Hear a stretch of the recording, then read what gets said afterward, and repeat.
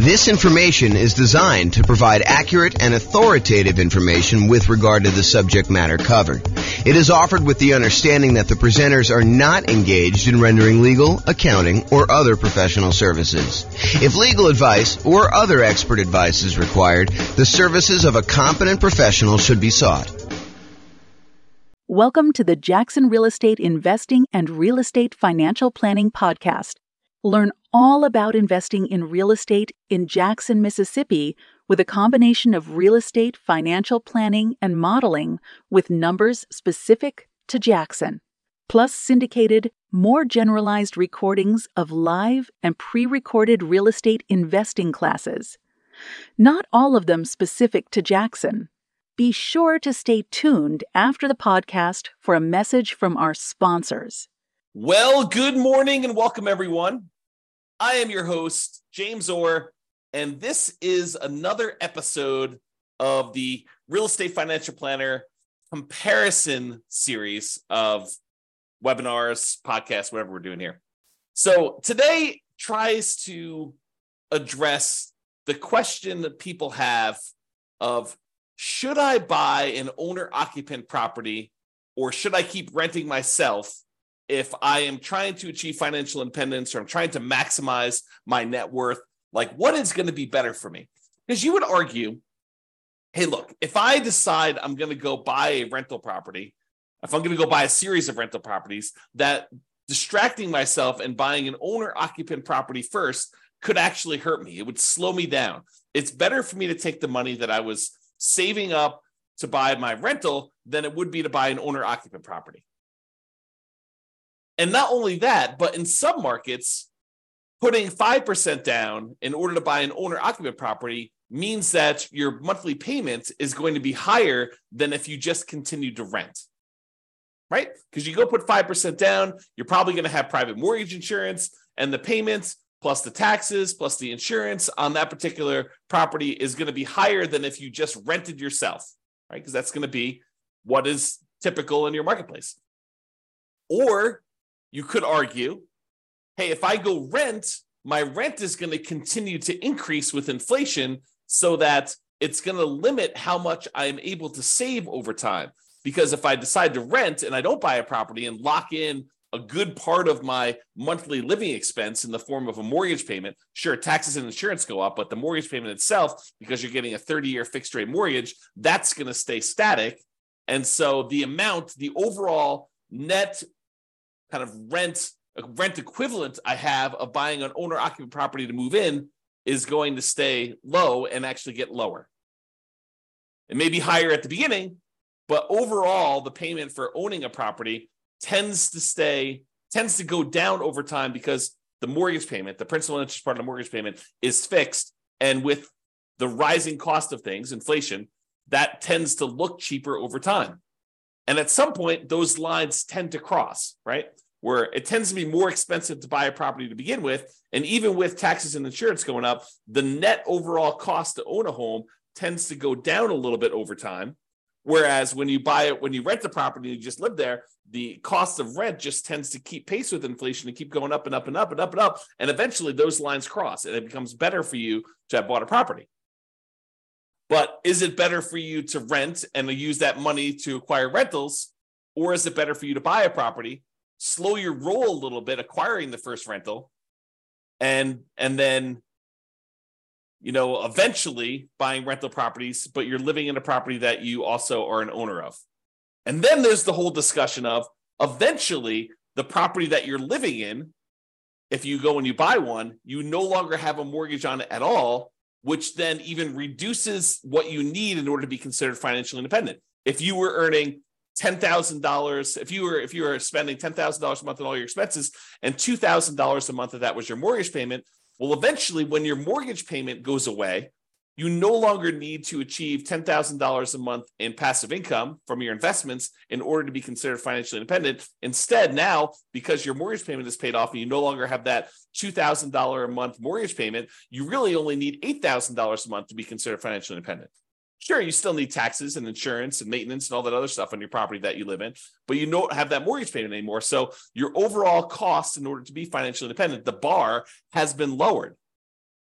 So all of these things come into play when we ask ourselves today, is it better to rent or buy an owner-occupant property for 5% down when we're otherwise buying 25% down rentals? That is what we will plan on discussing today and what we'll go into detail on. So what I did is I modeled this for over 300 US cities. And so each city's got its own home price, rent, taxes, insurance. The amount of money that people earn in each city is a little bit different. It's basically enough for them to go buy a property in that city, so that we don't have somebody, I don't standardize the income so that somebody who would otherwise be able to buy a property in like Mobile, Alabama would not be able to buy a property in LA. So we do adjust for income. But when we adjust for income, we also adjust what they need in order to be considered financially independent. So if we give someone a higher income, it means that their threshold for being financially independent also has gone up. It's commensurate with the income that they were earning. They have to replace their job income in order to be considered financially independent. It's another way of saying that. Okay, so we modeled this for 300 cities, and you will see which one is better. Because I think there's a debate, right? Which one of those factors is going to be the most powerful? What's going to be the biggest impact, and what is going to be the biggest limitation for someone wanting to achieve financial independence? And then not only financial independence, but which one leaves you with the highest net worth and which one's riskiest? Because I think all of those things are factors in which one we do. Okay, so in both scenarios, kind of like we're comparing A to B, they're going to be buying 25% down payment rentals. The idea is that the strategy is you're going to save up 25% down plus some reserves and all that other stuff, and you're going to go buy rental properties with that. The difference is going to be one person's going to rent, the other person is going to buy an owner-occupant property with 5% down first. Okay, so that's going to be the comparison. So the 5% down owner-occupant first, then 25% down rentals, they're going to save up until they can buy a 5% down owner-occupant property to live in. Then they're going to live in that property forever. Then they save up until they could buy a rental property with 25% down, plus closing costs, plus reserves on every property that they own, okay, including their personal expenses. And they will repeat that until they have up to a maximum of 9 rental properties, each that they bought with 25% down. With the other strategy, remain a renter yourself, then 25% down rentals, which I'm calling 25% down, no owner-occupant, no OO. Then you remain a renter for the entire time, and your rent goes up with inflation, just like the rent on the properties you're buying.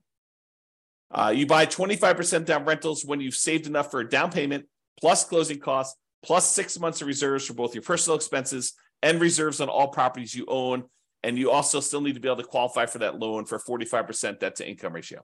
So all the qualifications for buying the 25% down are the same regardless of which strategy.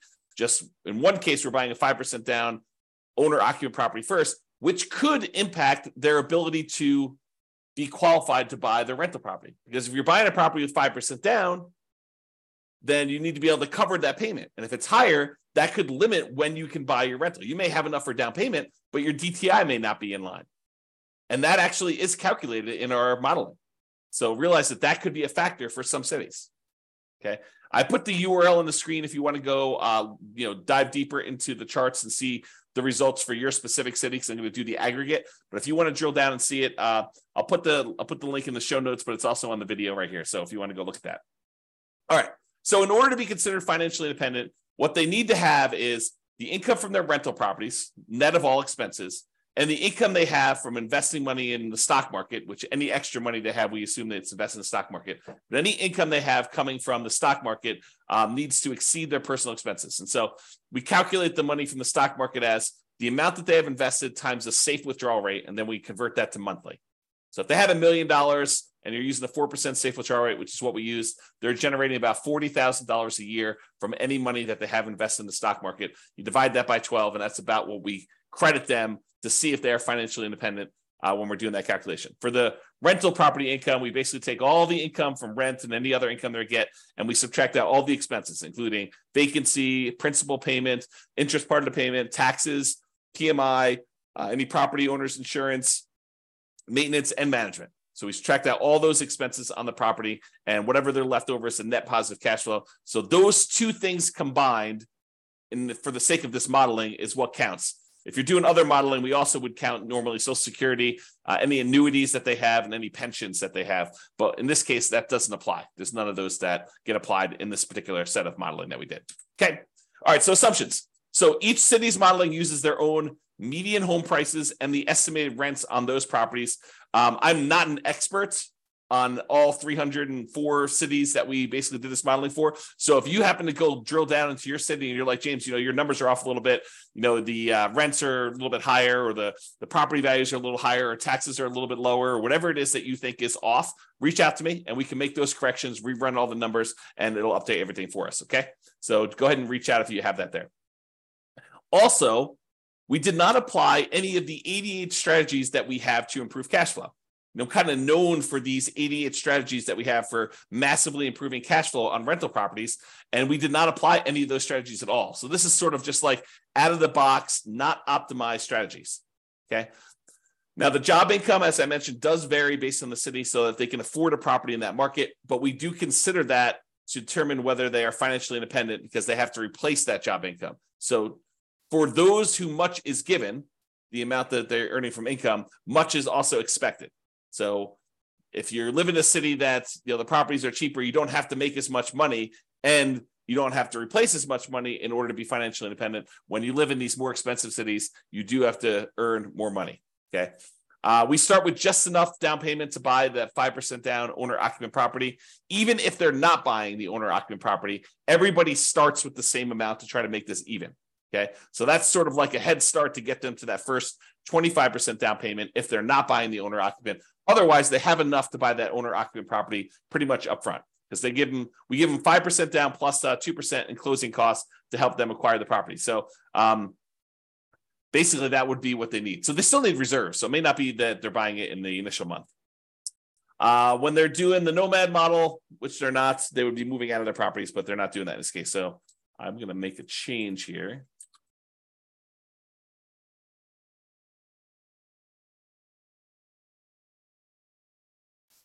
All right.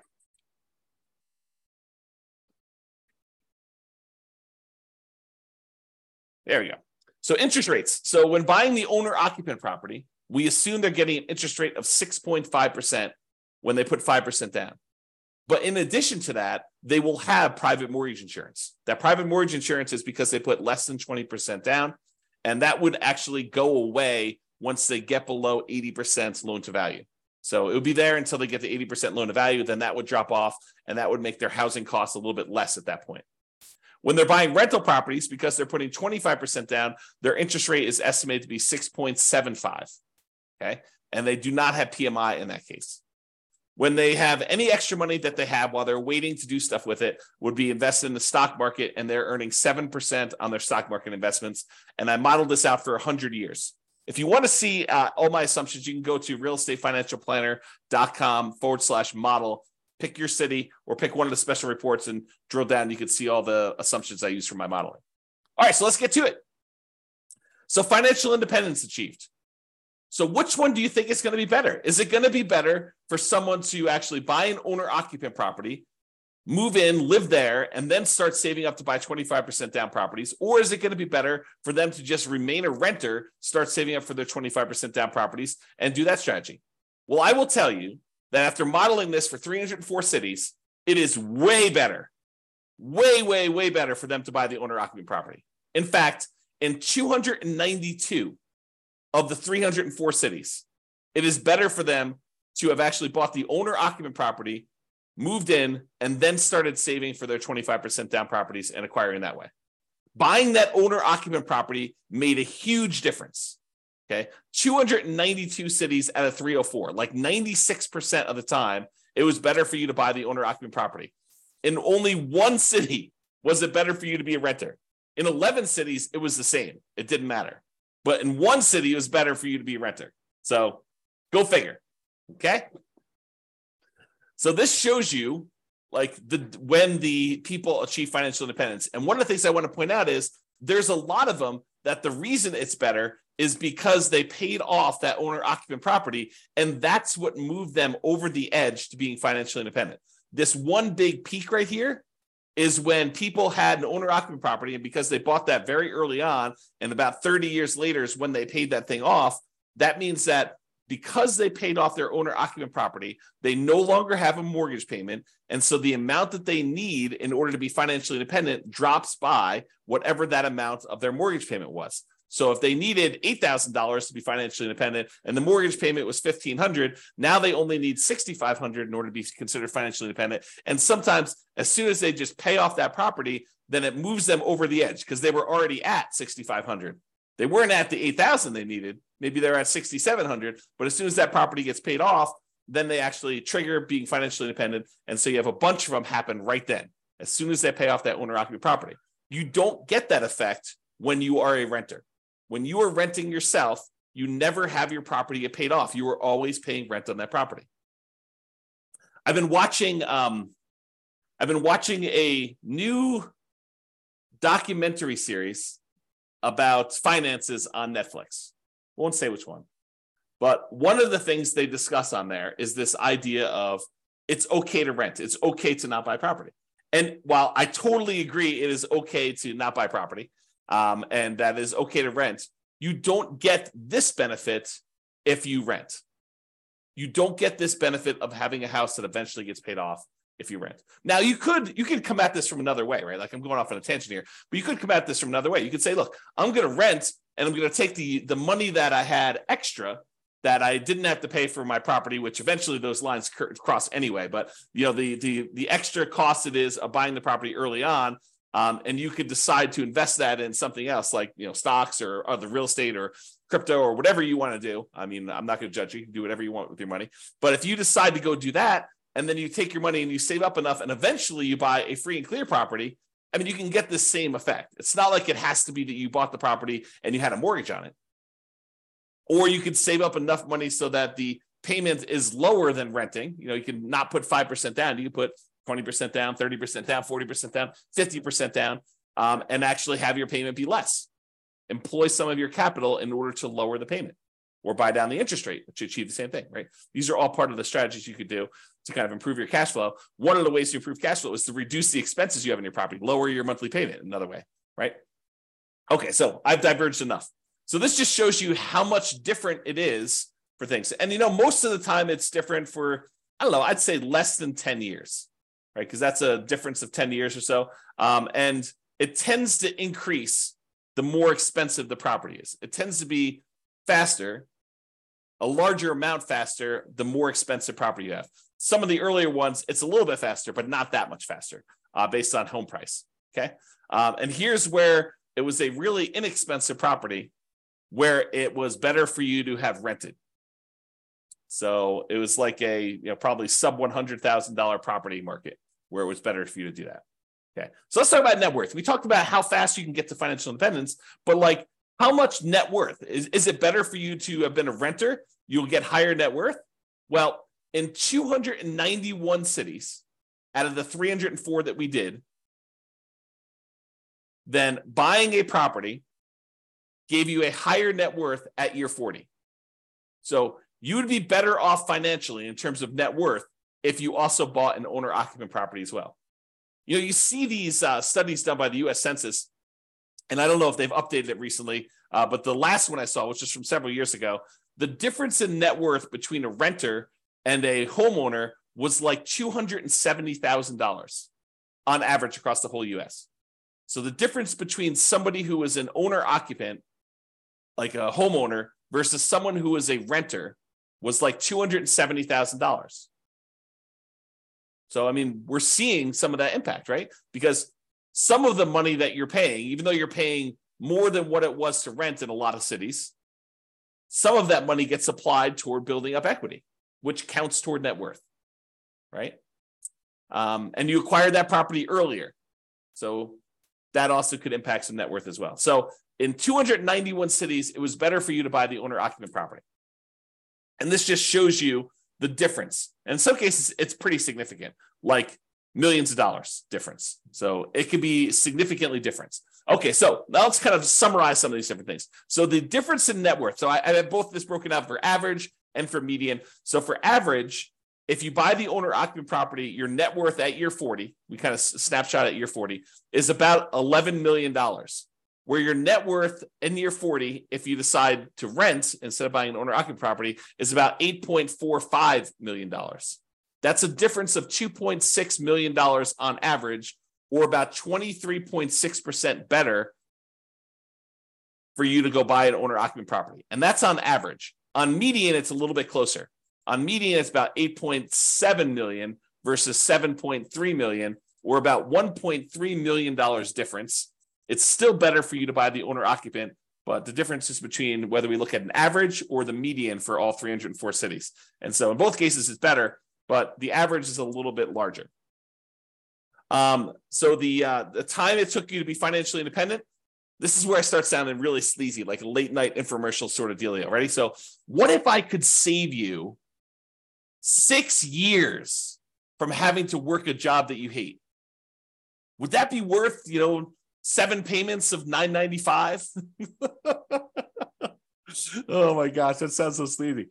But that's really what we're talking about, right? Like if I showed you, look, you're considering doing this 25% down strategy. Should you buy an owner-occupant property at 5% down, or should you buy or should you rent to do the 25% down? Well, I'm telling you, look, if you buy an owner-occupant property, on average, you will save 74.8 months.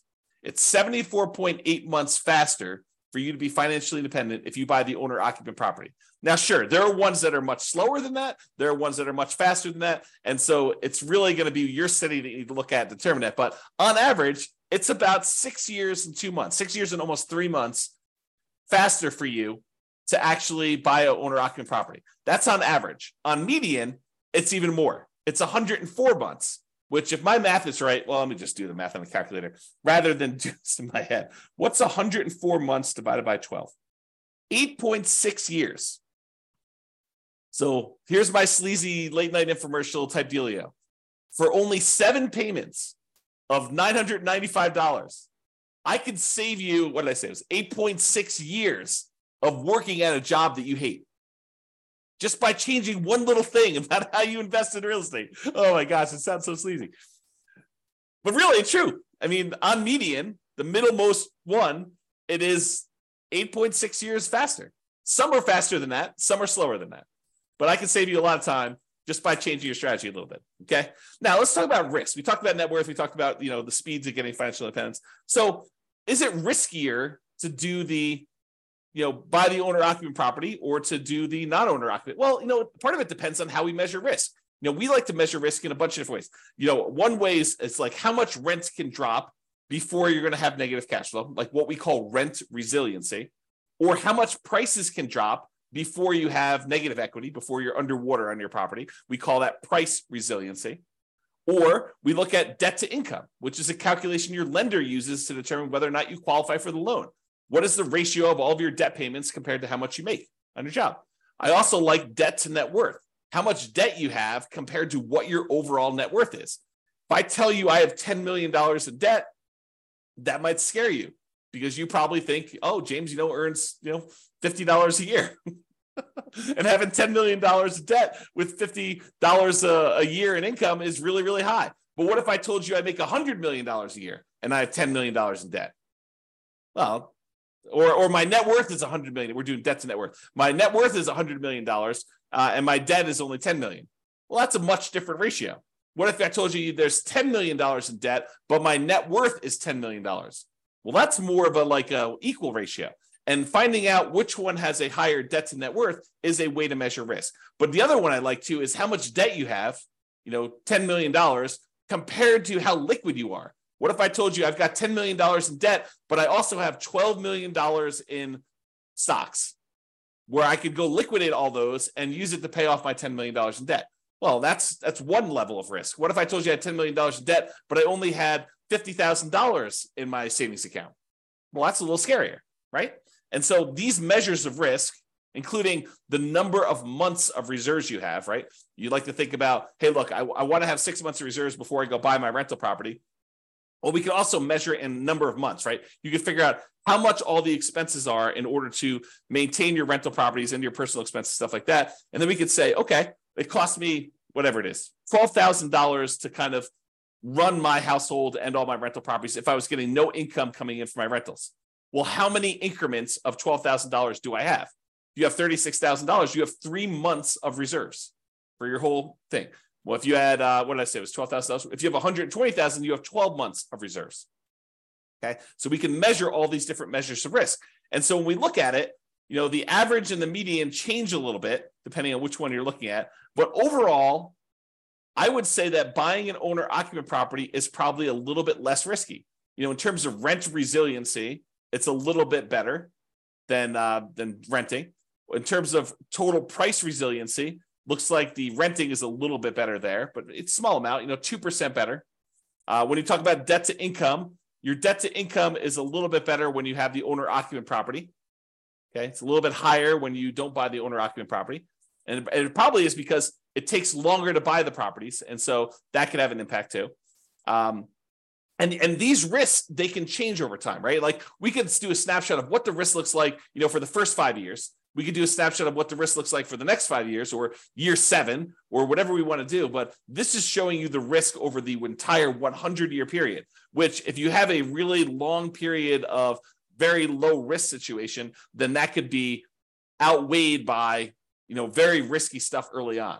So it's deceptive to look at this. I think you need to really drill down and look at this, but at least we give you a measure to look at risk, right? In terms of debt to income, a little bit better for you to buy the owner occupant in this case. And for the debt to net worth, a little bit better for you to have rented in that case. And debt to account balance, it's a little bit better for you to have bought the owner occupant. And then for months of reserves, it was way better for you to actually buy the owner occupant property because eventually that thing gets paid off and some of your expenses go down. So I think that that's a major factor in what's going on there. All right. So as I mentioned a couple times throughout here, you could apply all the 88 strategies that we have to improve cash flow to get these numbers to look better, right? At least for the rental side of things. Now, we've basically been using median price properties and what rent might be on each one of those properties. You should be able to choose and do better than this, right? I think if you do any type of effort in finding and selecting properties and applying any of these 88 strategies, you should be able to do better than what I've shown on here. And as I mentioned, if you're an expert in your market and you think my numbers are wrong, please do reach out so we can update those so that they get better for everybody. So in conclusion, in our current market conditions, our current prices, our current interest rates, our current rents, and it is May 15th, 2023 when I'm doing this, and I'll do updates over time. I'm trying to do one of these classes a week as part of a series. But we'll kind of go through all the different comparisons we've got, and then we'll come back and revisit and update things. And the website will get updated as I rerun numbers, because once I update prices and interest rates and things like that, I rerun everything. And so if you're visiting these charts on the website after this video, they may be different. They're likely to be different because prices and interest rates and everything else changes, which changes everything. Okay. So in our current market conditions, current price, current interest rate, current rents in about 304 US markets using what I would consider to be less than ideal median price and rents on properties, buying an owner-occupant property when you would otherwise be buying 25% down rentals is a faster path to financial independence in 292 of 304 cities, about 96% of the cities. Okay. And for net worth, buying an owner-occupant property first also gives you a higher net worth in 291 of the 304 cities, about 95.7% of them. The market does matter a little bit, but in general, you should probably buy an owner-occupant property. That is what the conclusion should be, okay? It is best if you look closer at your specific market and apply as many of the 88 cash flow improving strategies as practically possible to improve on your implementation. Again, go check out the realestateFinancialPlanner.com/model to be able to see all the details. Hope you enjoyed this class. I hope you enjoyed the series. I kind of like the comparison and dispelling some of the myths out there about should you do X versus Y and why it's always better to do Z versus R or whatever you're trying to do, right? Like the idea that people have these things in their mind like, oh, that's silly, James. Everybody knows that it's better to do this. Really? Really? That's a belief you have. And then we go do the math and we find out that maybe it's not even like the majority of the time that is the case. Sometimes it is. Sometimes it's like this, where it's like 96% of the time, it's better to do one strategy than another. But other times it's not nearly as close. It's a third of the time or 2/3 of the time it's better to do this, or half of the time it's better to do this. And sometimes it matters like what market you're in from a kind of like price, where it's always better in more expensive markets to do it this way, or it's always better in cheaper markets. So all these things matter. And I think comparing them and like learning about these different nuances can help you become a better overall investor and better at helping your friends and family when they tell you in their market that they're considering doing this. And you're like, that doesn't make any sense. We always do it this way. And maybe in your market, that's true, but maybe in their market, that's not true. So I don't know, a little bit of, what is it? Like, what do they call it? A little bit of grace for other people and what they're choosing to do and how they're choosing to do it. Because it may not be the same for them as it is for you. I think that's one of the things we're kind of adjusting here and realizing as we do these. All right, that's all I got for you. Have a great day, everybody. I will talk to you all soon. Bye-bye for now. With home prices up, mortgage interest rates up, and rents up, but not quite enough to counteract the higher prices and interest rates, cash flow on rental properties in Jackson is harder than ever. Book a call with the Real Estate Financial Planner to apply our proprietary 88 strategies to improve cash flow on your rentals. See the show notes for a link to schedule your call and improve your cash flow today. If you're a real estate agent, lender, or professional in Jackson that wants to help our real estate investor listeners, consider reaching out to learn about collaboration opportunities with this podcast. We'd love to add more value to our listeners by having you assist our investors buy, sell, and finance their real estate investments. See the show notes to schedule a call to discuss collaboration opportunities.